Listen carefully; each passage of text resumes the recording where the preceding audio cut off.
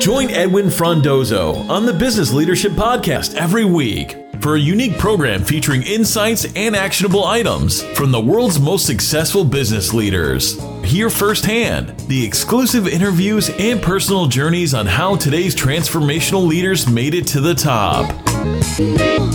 Brian, welcome back to the Business Leadership Podcast, special series on the first 100 days. Brian, can you tell us a little bit about the series, why I'm super excited about it, and why anyone should be listening to us today? Yeah, so this is a research project that I am working on for Infotech Research Group. And when I was tasked with it, I thought, what a great opportunity to interview executives and learn their best practices for this critical period. Because the first 100 days of any executive's new job are so important in setting up the long-term success for them in their careers and for their organization. You know, it's a concept that goes back to Franklin D. Roosevelt and his first 100 days as the U.S. president following the Great Depression. And it's this sort of idea that's been transferred from judging new presidents to judging new executives in the business world. Yeah, and it's been really special for me, Brian. Really grateful for this opportunity to work with you, because just the conversations and getting the insights from fairly new executives, whether it's their first time as an executive or they're a tenured CIO and it's their sixth stint as a C-level executive, it's been so much learnings. And if you have missed, we recently interviewed Wayne Berger. He's the CEO of International Working Groups, and as well as Susan Bowen. She's the CEO at Aptim. And what was special about hers was that she talks about two first 100 days within one calendar year.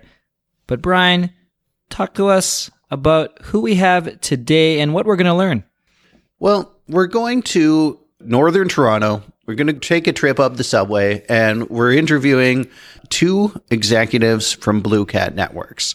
So Blue Cat Networks, for your listeners that aren't familiar with it, this is a very technical company that makes a piece of software that manages your domain name system. So what you need to know about this is it's used by really large enterprises that have to manage a global infrastructure.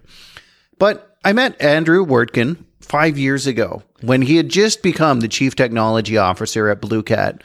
And I remember running into him at a trade show, and I was able to interview him there.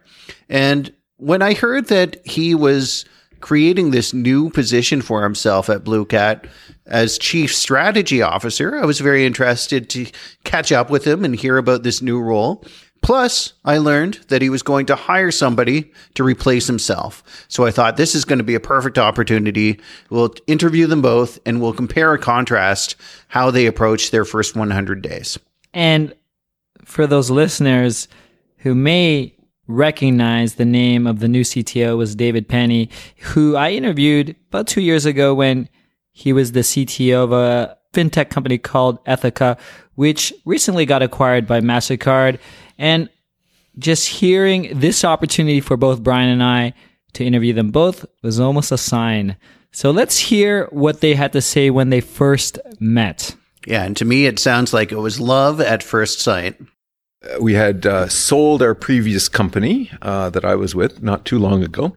And as often happens in these situations, there's it's difficult to find a role for a senior executive as essentially a middle manager in a very large company. And so I was looking around for other opportunities, and Blue Cat approached me. I met with Andrew. He was the first person I met with, and he told me about it, and we instantly clicked, Andrew and I. And we kind of knew that I wanted to work here, and he knew he wanted me within literally the first minute of meeting together. And it just kind of played out after that. I could just instantly see Andrew's level of intelligence and his level of understanding of the business as he just started describing it to me. And I could also see he had a bag with him. We were at Starbucks, and he had a bag, and the bag had on an Air Canada million-mile guy. And I said, that's why you need me, right? because you can't be managing a team this big and be flying around that much around the world. And that's effectively the truth of the matter. Andrew was doing basically 3 jobs in one, and so he needed to split those roles in order to continue being effective. Here's what Andrew had to say about Dave when he first met him.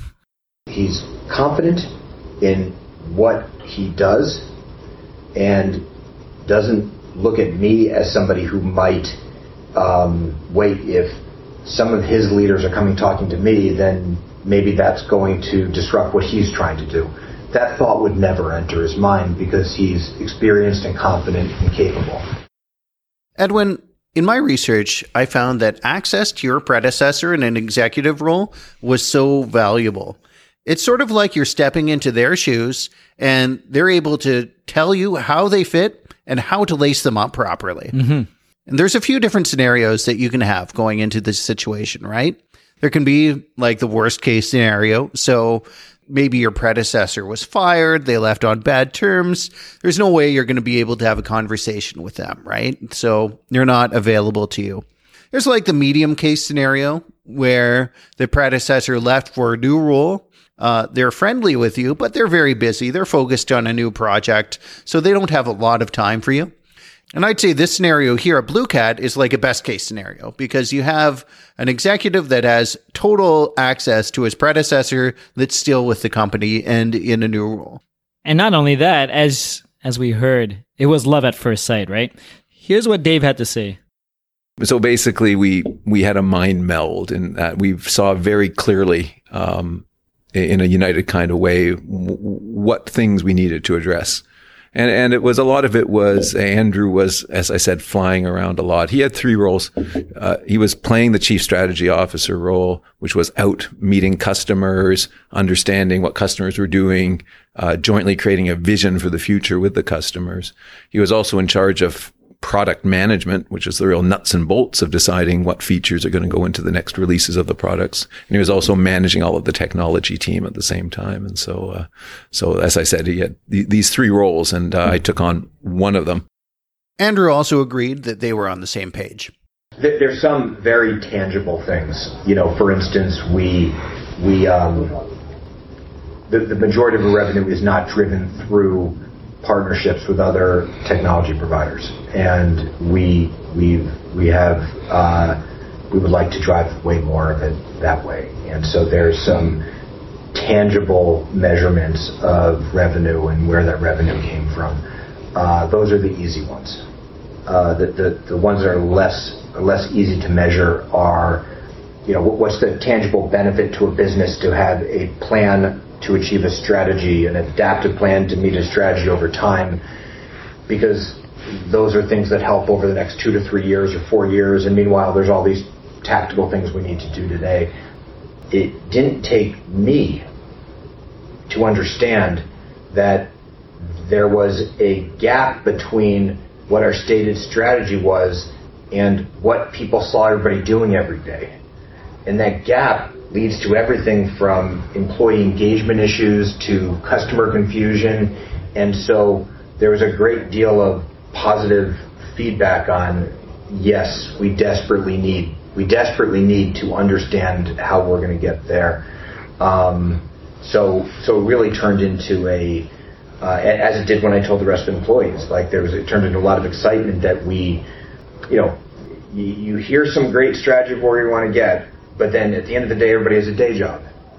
And so people are plugging away at their day job. There's this thing's hanging out there. We're going to go in 4 or 5 years. It just, people need to understand how those things get connected. And then there's proof points over time. And we've created some proof points where we are now. But still, we need to reinforce that. Yeah, so since Andrew is so available, Dave can really be clear on his mandate. And a new executive role has been created for Andrew to move into here, the Chief Strategy Officer. Right. And Andrew can relate with his role in relation to that. It's so crucial, Edwin, for executives to have a clear mandate from their boss and their peers. Even before a leader starts at a company, I'd say they should be talking to the other C-suite executives and hearing what they want their mandate to be. And then when you start with the company, go and talk to the next level down of management to make sure that your alignment is ironclad. Let's hear what Andrew had to say about this. A lot of that work happens before day one, not in a respectful way. Somebody's either in transition between, they're still working at their old company, or they're transition between the two. But certainly at an executive level, normally you don't bring in a new executive and that person wants to show up on day one with no knowledge of what they're walking into. So some of that happened before, but the handoff happened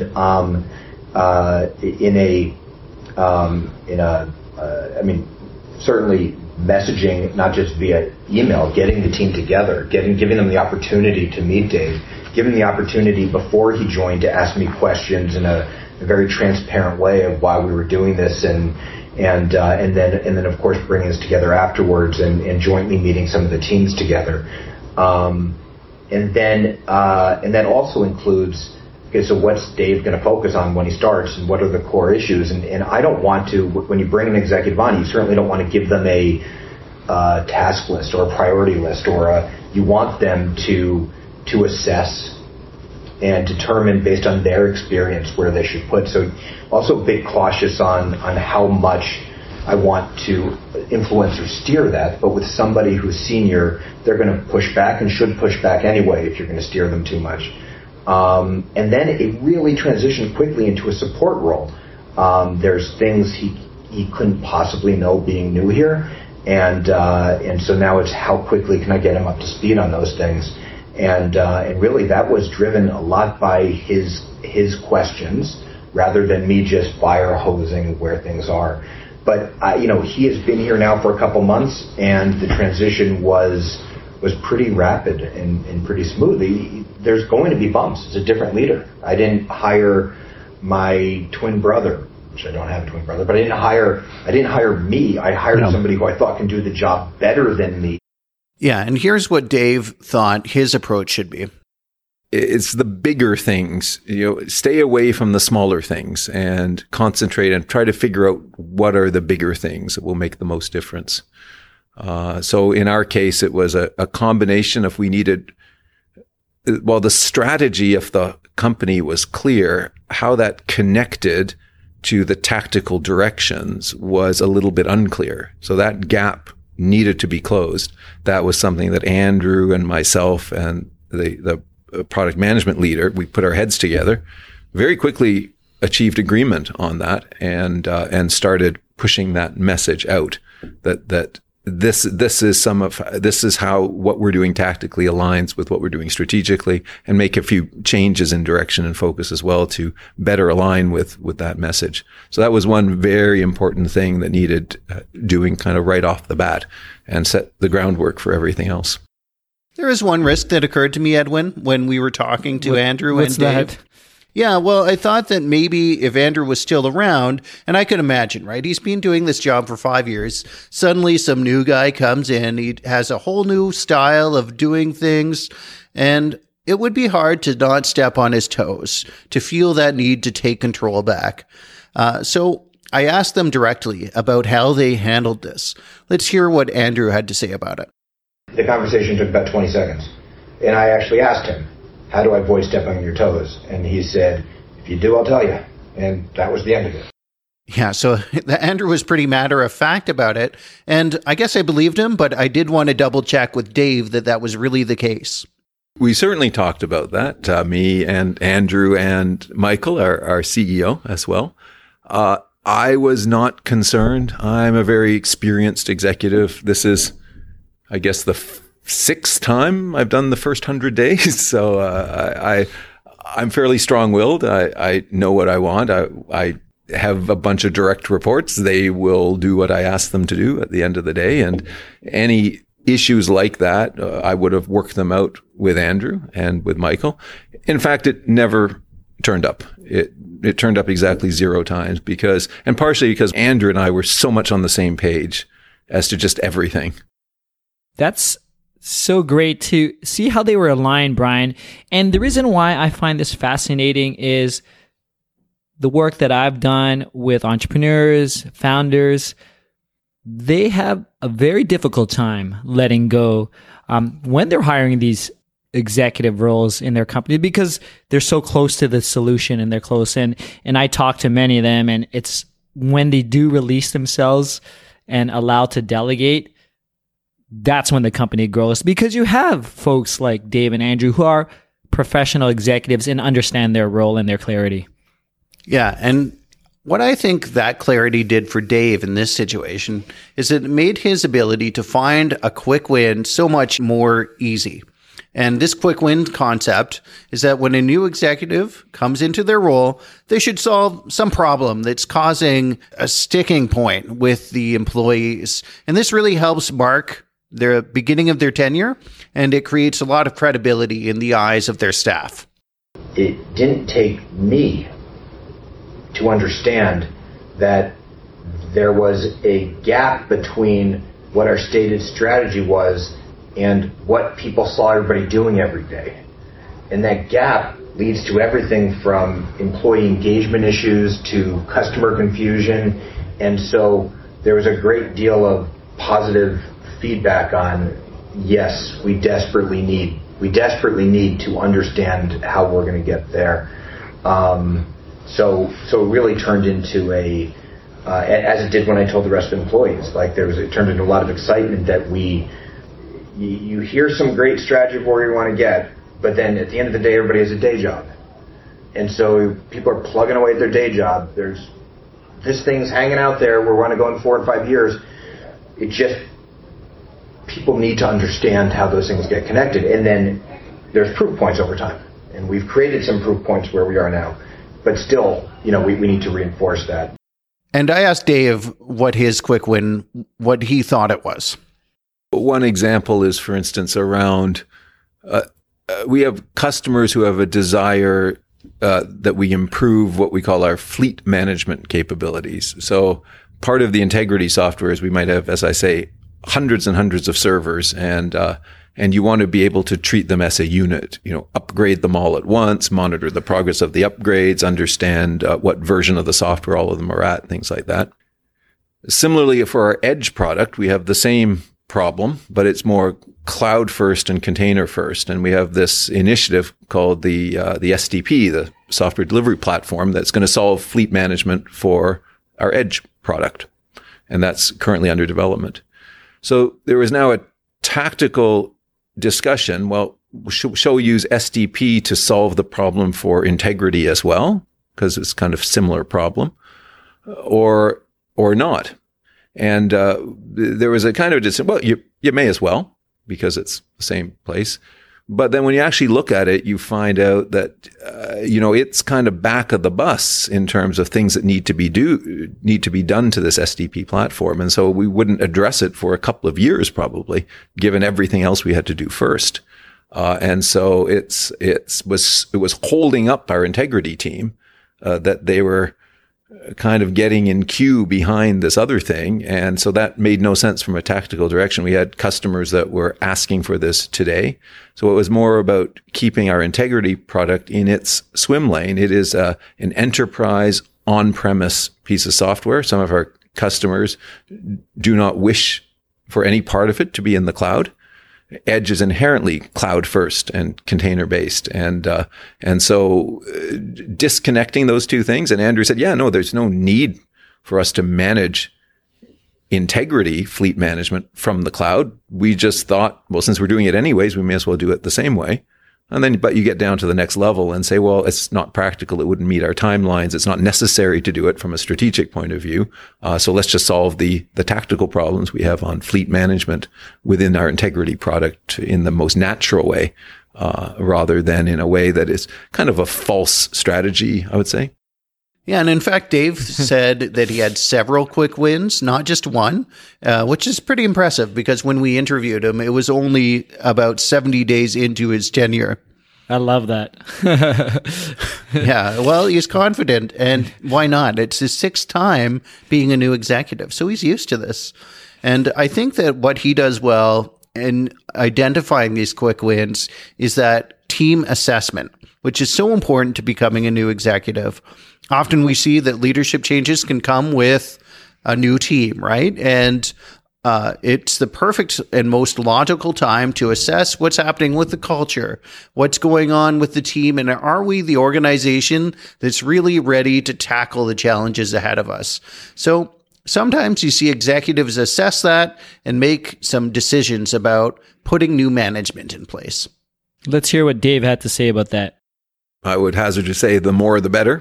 Forget one. Let's do as many as we can.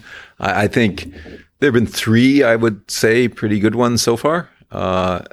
One is, yes, this need for this capacity management framework, and everyone's saying, yes, we absolutely need that. But how do we do that? Oh, this is how we do it. Okay, let's start doing that. So we're already rolling that out, and we're already seeing success based on that.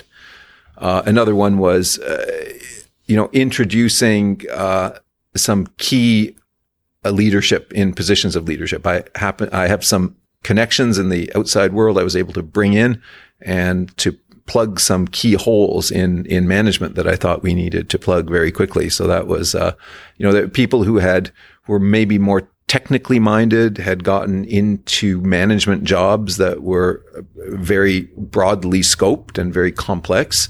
And they're amazing on the technical side, but we needed someone with more experience on the management side. So I was able to bring in someone like that very quickly.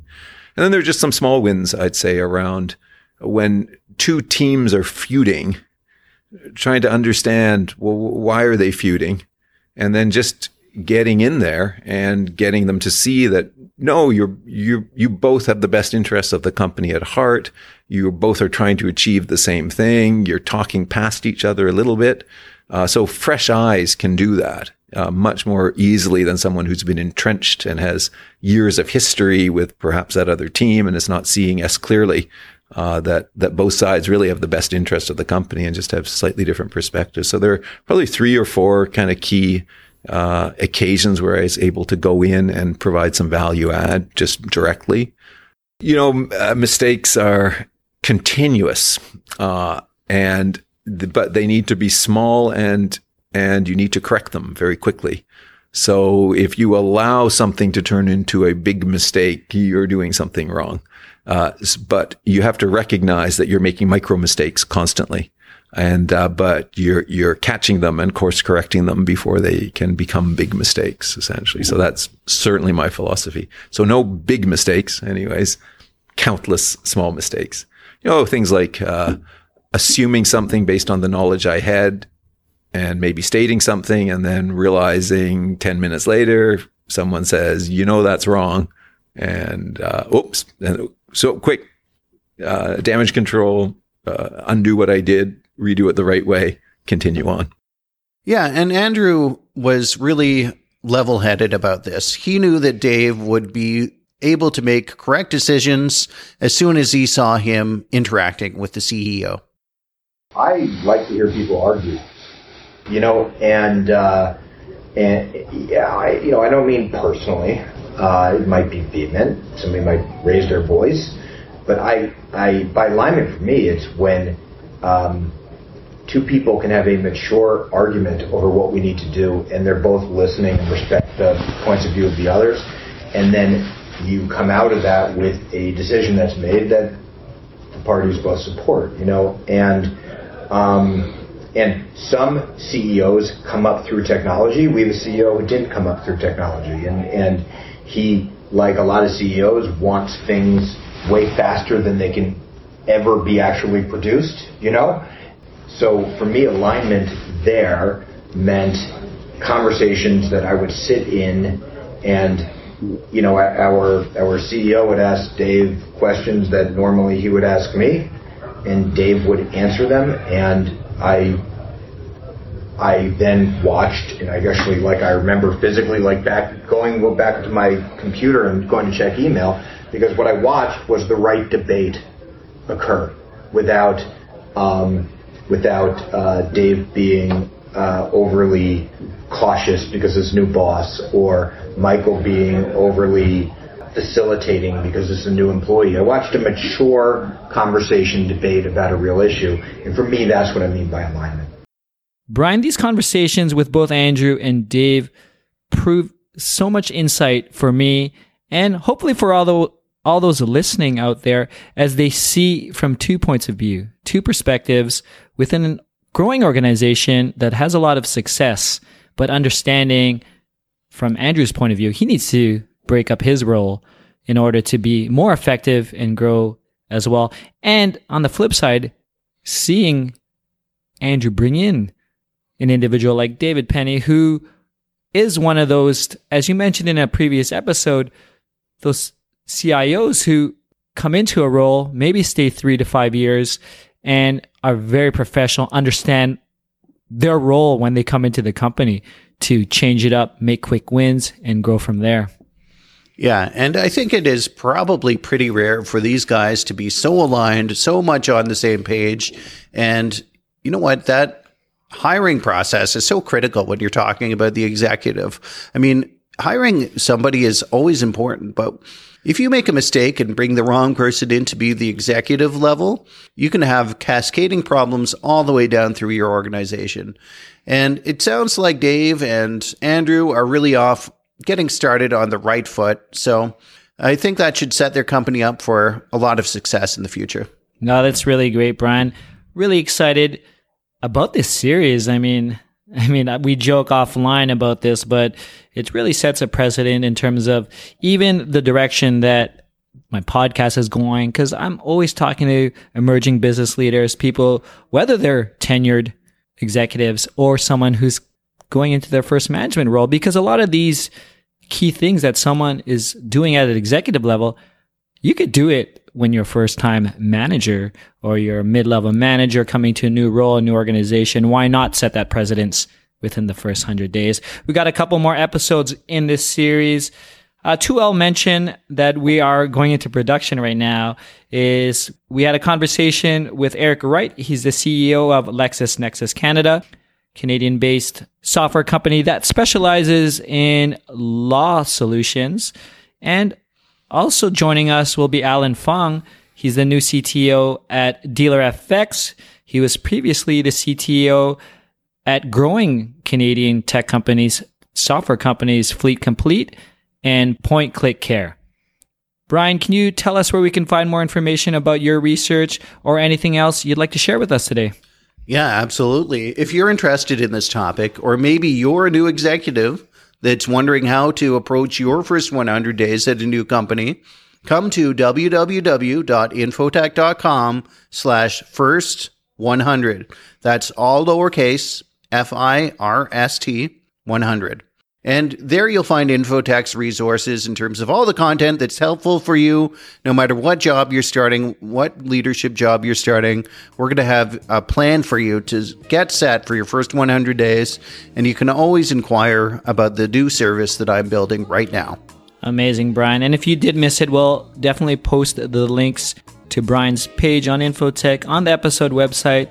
But Brian, it's been an absolute blast. I can't wait till next week. But until next time, I'll see you later. Peace out. Thank you for listening to the Business Leadership Podcast at thebusinessleadership.com.